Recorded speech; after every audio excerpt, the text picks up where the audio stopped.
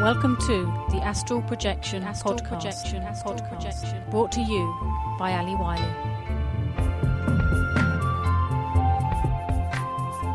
Hello everyone, and welcome to the Astral Projection Podcast. I've been having a few technical problems. Every time I start to do an episode, or the computer goes wrong, or my mic doesn't work. But anyway, I finally found a way round mic problems and computer problems. I hope you're all well and been practicing various astral projection techniques. I hope you have found your favourite one, or your favourite one or two. I personally use a combination. Sometimes I listen to theta, isochronic tones, while I'm asleep, and I have a lot of success with that. And if I don't have success with it, then it always makes me dream, and I always have some wonderful dream as well, so that's good. Or I try affirmations, like before I go to sleep, I say to myself, now I'm out of body, now I'm out of body, now I'm out of body, over and over again. And sometimes that works because I just wake up when I'm out of body, or I wake up in mind awake, body asleep. Oh, and before I go any further, we have a new sponsor. I'm particularly excited about this sponsor because it's my daughter. My daughter has started a site called Italianando.com. That's ITALIANANDO.com. And Italianando simply means doing Italian. And this means basically that she's looking at the Italian language and culture. It's in English, of course, so she's doing some language mini lessons, words, phrases, stuff like that for beginners. Plus some really interesting facts and information about Italy and where she was brought up, which is a region of Molise. And it's quite interesting from her point of view because she's like bilingual and bicultural, I suppose, if you can say that, because she was brought up in Italy, but by an English mother and Italian father. So we were always popping back over to England, and she saw like both cultures. So she has some good stuff over there. So she's sponsoring me. I think we can stretch to a book from my Amazon wish list.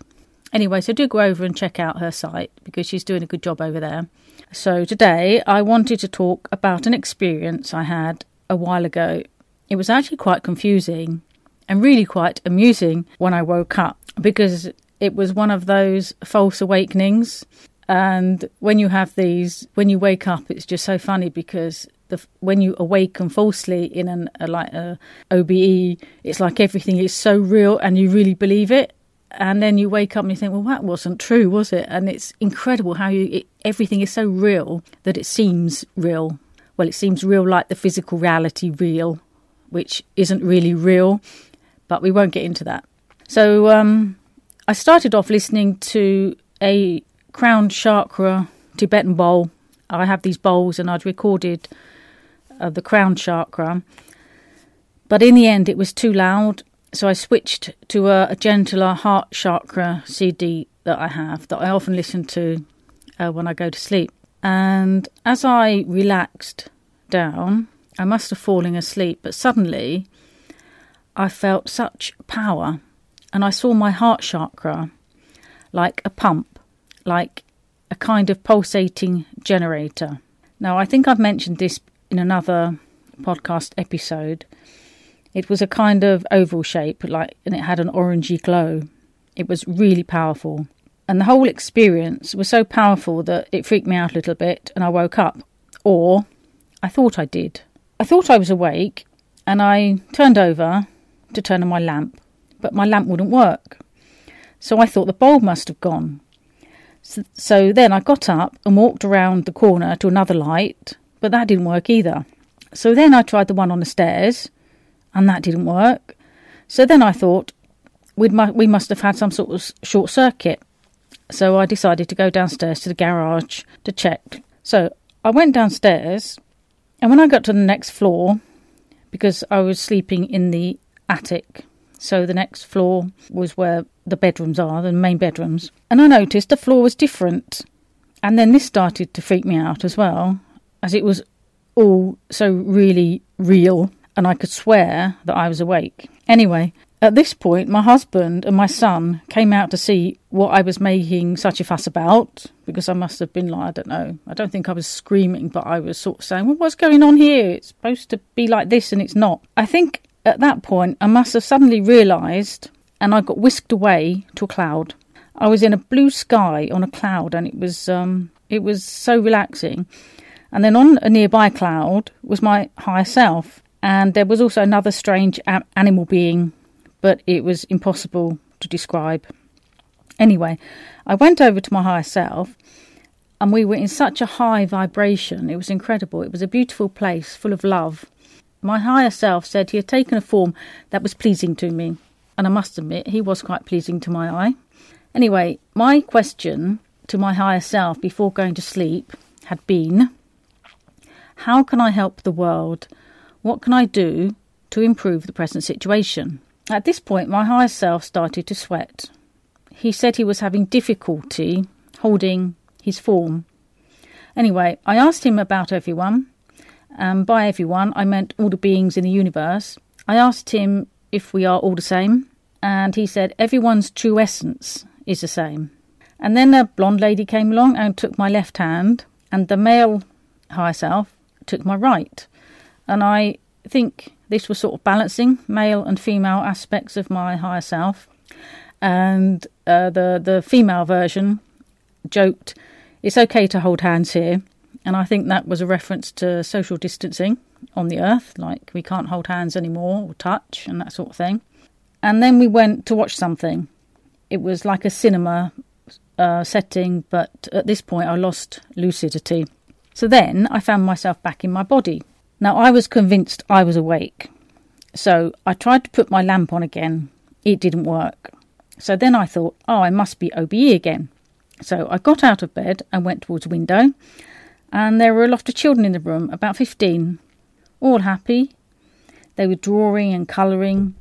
And there were 2 young men with them, looking after them, and they smiled at me. At that point, I thanked them for looking after the children and flew through the window. I found myself in the countryside. It was a bit like Little House on the Prairie. I already missed where I'd been before on the cloud. I remembered it had been such a high vibration, and I really missed that sensation of love and acceptance and beauty, because it was so incredible. And then what happened next? A small bird flew over to me, and we sat for a long time together. He let me stroke its feathers. It was very therapeutic. And then for some reason I felt that I should have my phone with me, and I asked the children where it was, and I found it. I think there was something more to that, but I don't really remember. And then I flew around a bit and saw a cowboy going into town, and I had the feeling that I had to help him. There was some problem he had. I remember flying down to him, but I don't remember anymore. And then I woke up, put the lamp on, and finally it worked. So I knew I was awake. So I really enjoyed that particular outing, and I thought it was quite funny, the lamp, and it could be a sign for me in the future. If the lamp doesn't work, then you are OBE. So don't waste your time, wandering around the house. It was quite funny. So if lights don't work, it could be a sign that you're actually out of body. Also, it could be a sign that you've got a short circuit in the house. There are often these signs when we're out of body, anomalies. Lights don't work. You can't turn the light on. That's classic, not being able to turn the light on. I should have realised that, but it hasn't happened to me, I don't think, before, trying to turn the light on. So that was quite amusing. At that particular night, I did have another outing. It was particularly active that night. Sometimes this happens. Sometimes you'll have like 2 or 3 outings in one night. Sometimes you won't have any. Sometimes you'll just have one. I love these nights when you just get back in your body, then you're out, then you go back to your body and you're out again. It's wonderful. Later on that night, I woke up automatically in the astral. Now, this sometimes happens to me. And I was with 2 guides, and I asked them how they generally sorted out their negs. By neg, I mean negative beings. At that point, a scary man came towards me. He had a really distorted face. Now, this is often what you'll find in the astral, that negative beings, you can't hide anything. They look distorted. Their faces are ugly. In the astral, you can't hide anything. So often you can see on the outside what people are like on the inside. So this was the case with this particularly scary man. And he was above me. And as he was, I suppose, flying-ish, as he was like, situated above me, I sent him love, because that's what I generally do. If I meet a negative being, I send them love. I send them positive energy, love, joy, that sort of thing. And then it was possible to open a dialogue with him. So after I sent him love, it's almost as if he melted in a way, and I could have a conversation with him to find out what had gone wrong and what help he needed. Apparently in his life, now I don't know if this was just a metaphor or it really happened, he had thrown a teenage girl under a train, and I saw this kind of like through a vision. And in order to redeem himself, now he had to save a girl who was about to fall off the back of a train. And that was a vision I got. I don't remember anything else after that. And I woke up for good that particular night. So those episodes were quite interesting. All our experiences are unique to who we are. So really, in the end, only you know what your experiences mean. I usually go back and look at the symbolism as well in my experiences, because I get a lot of symbolism and you can learn a lot from that.